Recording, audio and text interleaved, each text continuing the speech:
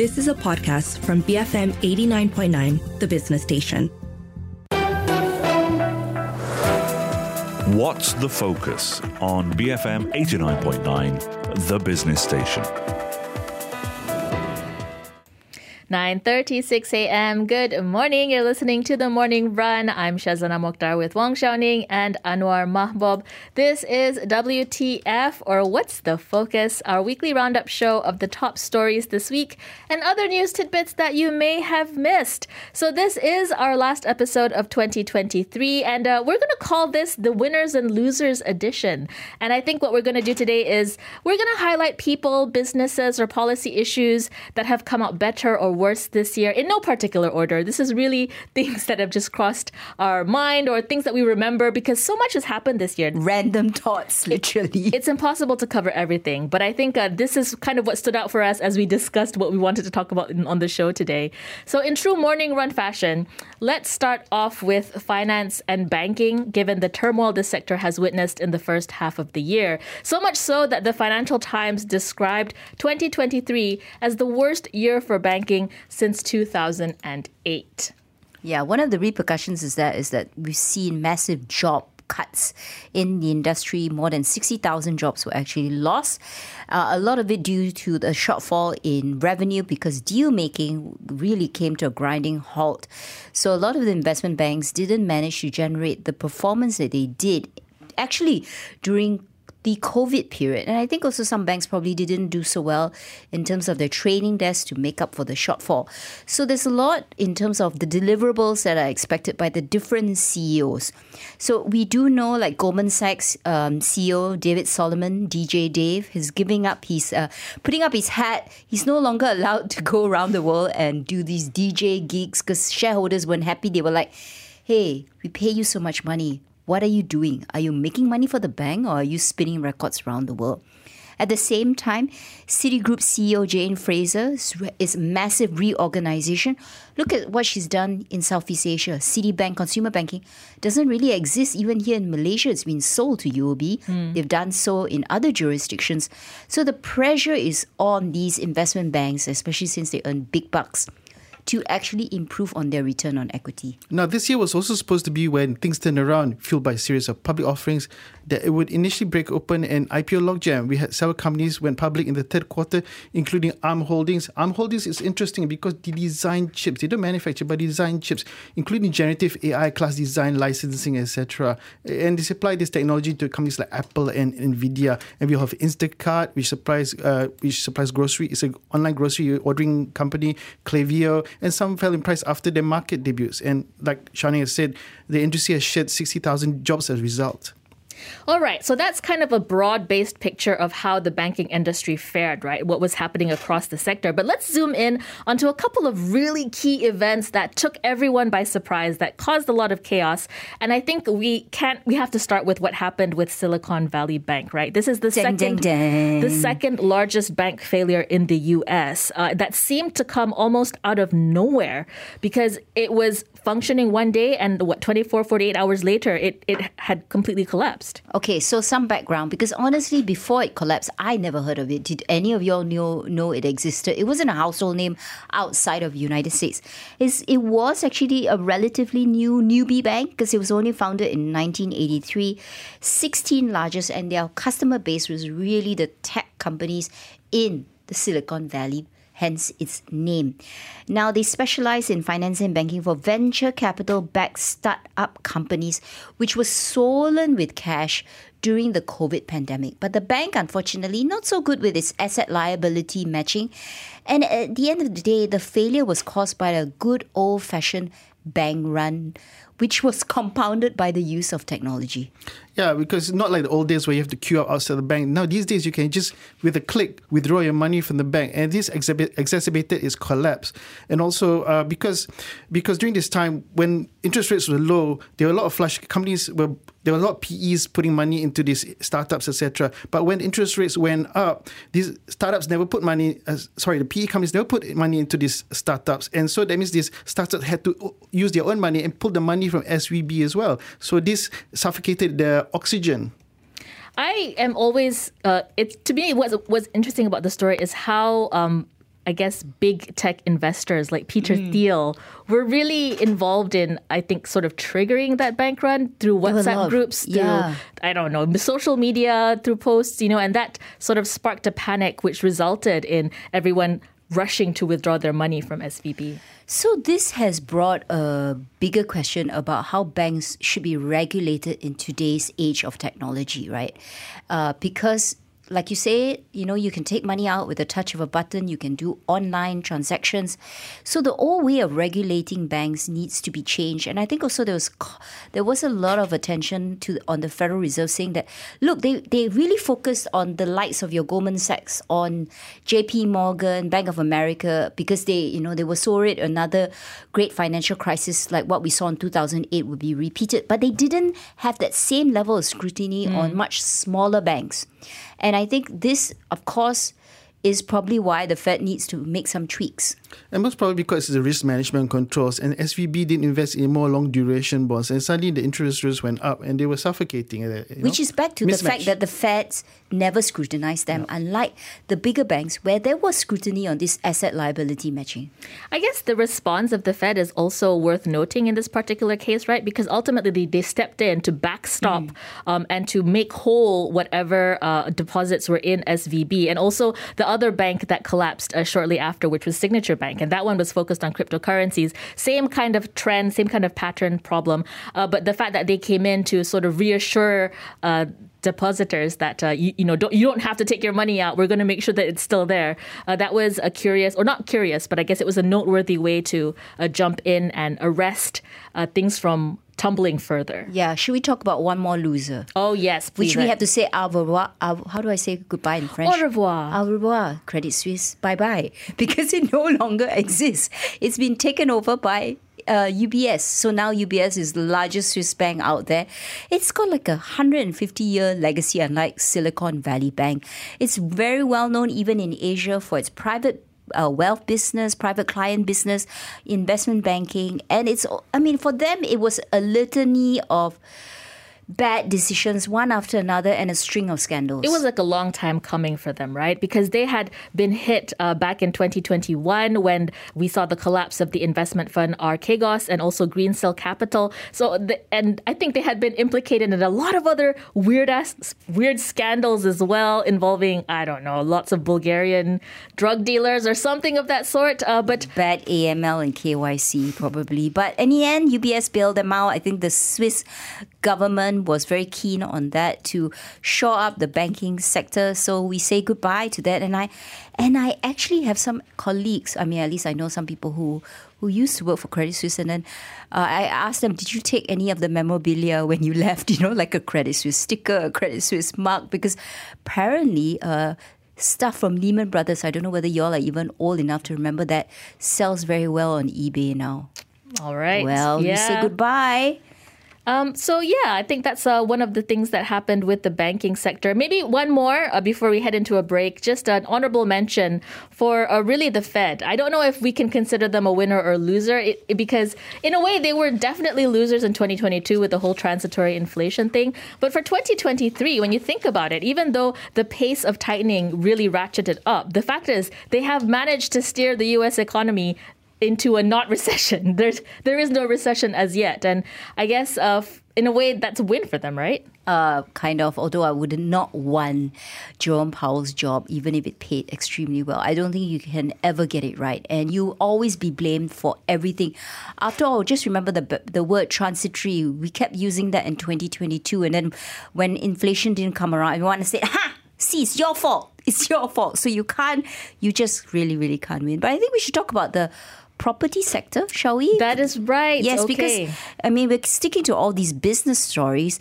I think the big loser when it comes to property this year is China. Their problems never seem to go away. And we're talking about a significant contributor to GDP. There doesn't seem to be any resolution in sight. It's really pulling down the whole overall Chinese economy. So that's another big loser. There's a very high default rate amongst the China's middle class, and some of them are actually not paying their mortgages, which just affect the whole financial system. But we've seen companies affected include China Evergrande and Country Garden. And Country Garden is a familiar name in Malaysia as well. We have the exposure in Johor. We shall see. think, curiously enough, when you relate Country Garden and then we go to Johor, I think juxtaposing against the China property crisis, what property market that seems to be on an ascendancy is actually the Johor property market, ironically. And I think there's been a lot of interest in what's happening there, given a lot of business potential and a lot of policy announcements that have been made over the past year. Yeah, so you can really see that reflected in the share price performance of, let's say, UEM Sunrise, right? Its total year-to-date return is 225%. WCE Holdings, 223%. You know, these stocks languished for many, many years because there was just so much supply and there wasn't enough demand. And to be fair, if you go to Forest City in Johor, I think BBC did a show on that. It was like a ghost town, right? It's like buildings after buildings. The lights are completely off. There are hardly any residents. But the theme has come back. It's resurrected itself because you're going to see likely the high-speed rail. There's going to be a special economic zone in the Forest City. So there is a bit of a buzz in it, but I wonder whether it'll all peter out. Right. Will it actually materialize, or is it just, will it just remain buzz? And you're not just only talking about housing, you've also got data warehouses, etc. You've got companies like, YTL Power as well. It was exploring the whole, they have this joint venture in NVIDIA. And that's quite an interesting growth story for the Johor region. And you have people like ByteDance in Johor. You have other facilities, other companies that build processing centers as well. All right. I guess we're gonna see whether 2024 is the year for Johor. 9:47 a.m. We're gonna take a quick break. We'll come back with a look at more stories from 2023. Stay tuned. BFM 89.9. 9:48 a.m. You're listening to WTF, or What's the Focus, on the Morning Run, our weekly recap show of stories that have captivated our attention for the past week, and on today's edition, for the past year, really. I'm Shazana Mokhtar with Wong Xiaoning and Anwar Mahbub. We are going to turn away from, earlier we discussed finance and banking and also the property sector. We're going to take a look at some of the political and institutional winners and losers that we've seen this year. Starting with, let's do the bright side, the good side first, right? It's what some of the winners are when we take a look at institutional reforms that we've seen. There have been a couple of really big, game-changing ones. Yeah, first off, of course, we had the abolishing of the mandatory death sentence. This has been quite controversial, seen as a legacy of our colonial past, and doesn't juxtapose with the current state of what people find as the true meaning of justice, right? Does it serve its purpose? Many people argue no. So what has happened is that has actually a total of 12 crimes which carried the mandatory death penalty were repealed on June 16, which is good news. And the reason given for that is that death is irreversible and no evidence points that sentencing someone will deter others from committing such a crime. I think that's such a relevant argument, especially when we talk about these drug offenses, right? Where you have the death penalty for something as something like possession. It just didn't seem proportionate to the crime that was supposedly being committed. And I think the abolition of the mandatory death penalty is the first step in what hopefully will one day be the abolition of the death penalty overall, because I think that's still a fight that is going to continue, because we do have the death penalty on the books still, just that now it's more of a discretionary option. Yeah, you got a good point, Shazana, because now with the changes, the judge has discretion to give his or her own judgment that she thinks fair. But then again, it creates a better compassionate society that every life matters. And, because you don't want to also convict a wrong person and send them to the gallows, which is very risky. I think the point is also that rehabilitation is something that should be afforded to everyone, right? You might have made a mistake, and it is a grave one. Not to say it's not a grave one, but the path to redemption still exists. Now, another good news in terms of the legislative reform is the decriminalization of the Suicide Act, right? I think this is a very significant one, because it used to carry a punishment of imprisonment of up to 1 year with a fine or both. And this I didn't understand, because it failed on so many levels. One, if you notice somebody is not in a good position and could be tempted to unfortunately try to end their own life, you might not actually even report it, because if you did, you would actually put that person in jeopardy for jail time, when what he needs is actually help, medical help sometimes. Exactly. And the decriminalization of suicide was gazetted finally this year. So hopefully we will see in parallel more action to help Malaysian society with mental health issues. Because now the new section of the law actually will provide crisis intervention officers to actually help those that really need some help in the longer term. And, we've got, mental health is very important. I think everyone should address mental health. You've got state hospitals that provide therapy as well as private. Some companies, also in Maybank, for instance, my old company, they provide that service as the benefit to the staff, that therapy is included in your health benefits. All right. And also looking at, I think, just maybe some other honorable mentions in terms of the winners in political and institutional reforms. We did see the enactment of the Fiscal Responsibility Act finally this year, which will hopefully help put our governance of the country's funds in better position. We also had the laws strengthening the role of Suhakam, our Human Rights Commission. So those are all positive developments that we've seen. Hopefully it'll continue into the new year. But in terms of less positive developments, I think, and we've got one clear loser, right, when it comes to political and institutional reforms. Yeah, and that is the right of children born to Malaysian mothers overseas. Currently, they are not given the same citizenship rights as, I say, fathers. Let's say Malaysian fathers whose children are born overseas. And I don't understand, why is there a discrimination? What's the difference? And this is frustrating because the cabinet in principle had already said back in February this year that they were going to change the law to allow mothers to confer citizenship to children born overseas. But that has not happened yet because it's being tied up now with further amendments to the federal constitution that will affect the status of other groups in Malaysia and create a group that's more vulnerable to being stateless. So these are proposed amendments to Schedule 2, right, of the Federal Constitution. Other than that, the other thing that worries me is that if these proposed amendments, which are supposed to go ahead, we might actually create a large pool of stateless children because under one such amendment, abandoned babies and children will no longer be entitled to automatic citizenship, granting them statelessness. And we know, actually, we take for granted our rights as a Malaysian, but if you don't have an IC, you don't have Malaysian status, you cannot have access to public health care, no access to education either. Your life becomes so much more difficult, and this is happening to children. So again, I really don't see why there needs to wait in terms of allowing mothers to confer citizenship to kids born overseas, and hopefully we'll see more positive progress on this, definitive progress in 2024. We've got a couple of minutes left on the clock. Let's turn our attention, let's end the conversation with a look at the arts, culture and entertainment sector, which I think has been very colorful this year. We definitely have some clear winners. Malaysia celebrated its first Oscar win in the form of Best Actress for Michelle Yeoh. I think that was a key highlight. We also saw Blackpink getting honorary MBEs from King Charles at Buckingham Palace for bringing the message of environmental sustainability to a global audience as ambassador for the UK's presidency of COP26 and latest advocates for the UN Sustainable Development Goals. Yeah, but I want to go back to Michelle Yeoh. Firstly, to congratulate her on her recent marriage because she just got married in Pangkor Laut with her family.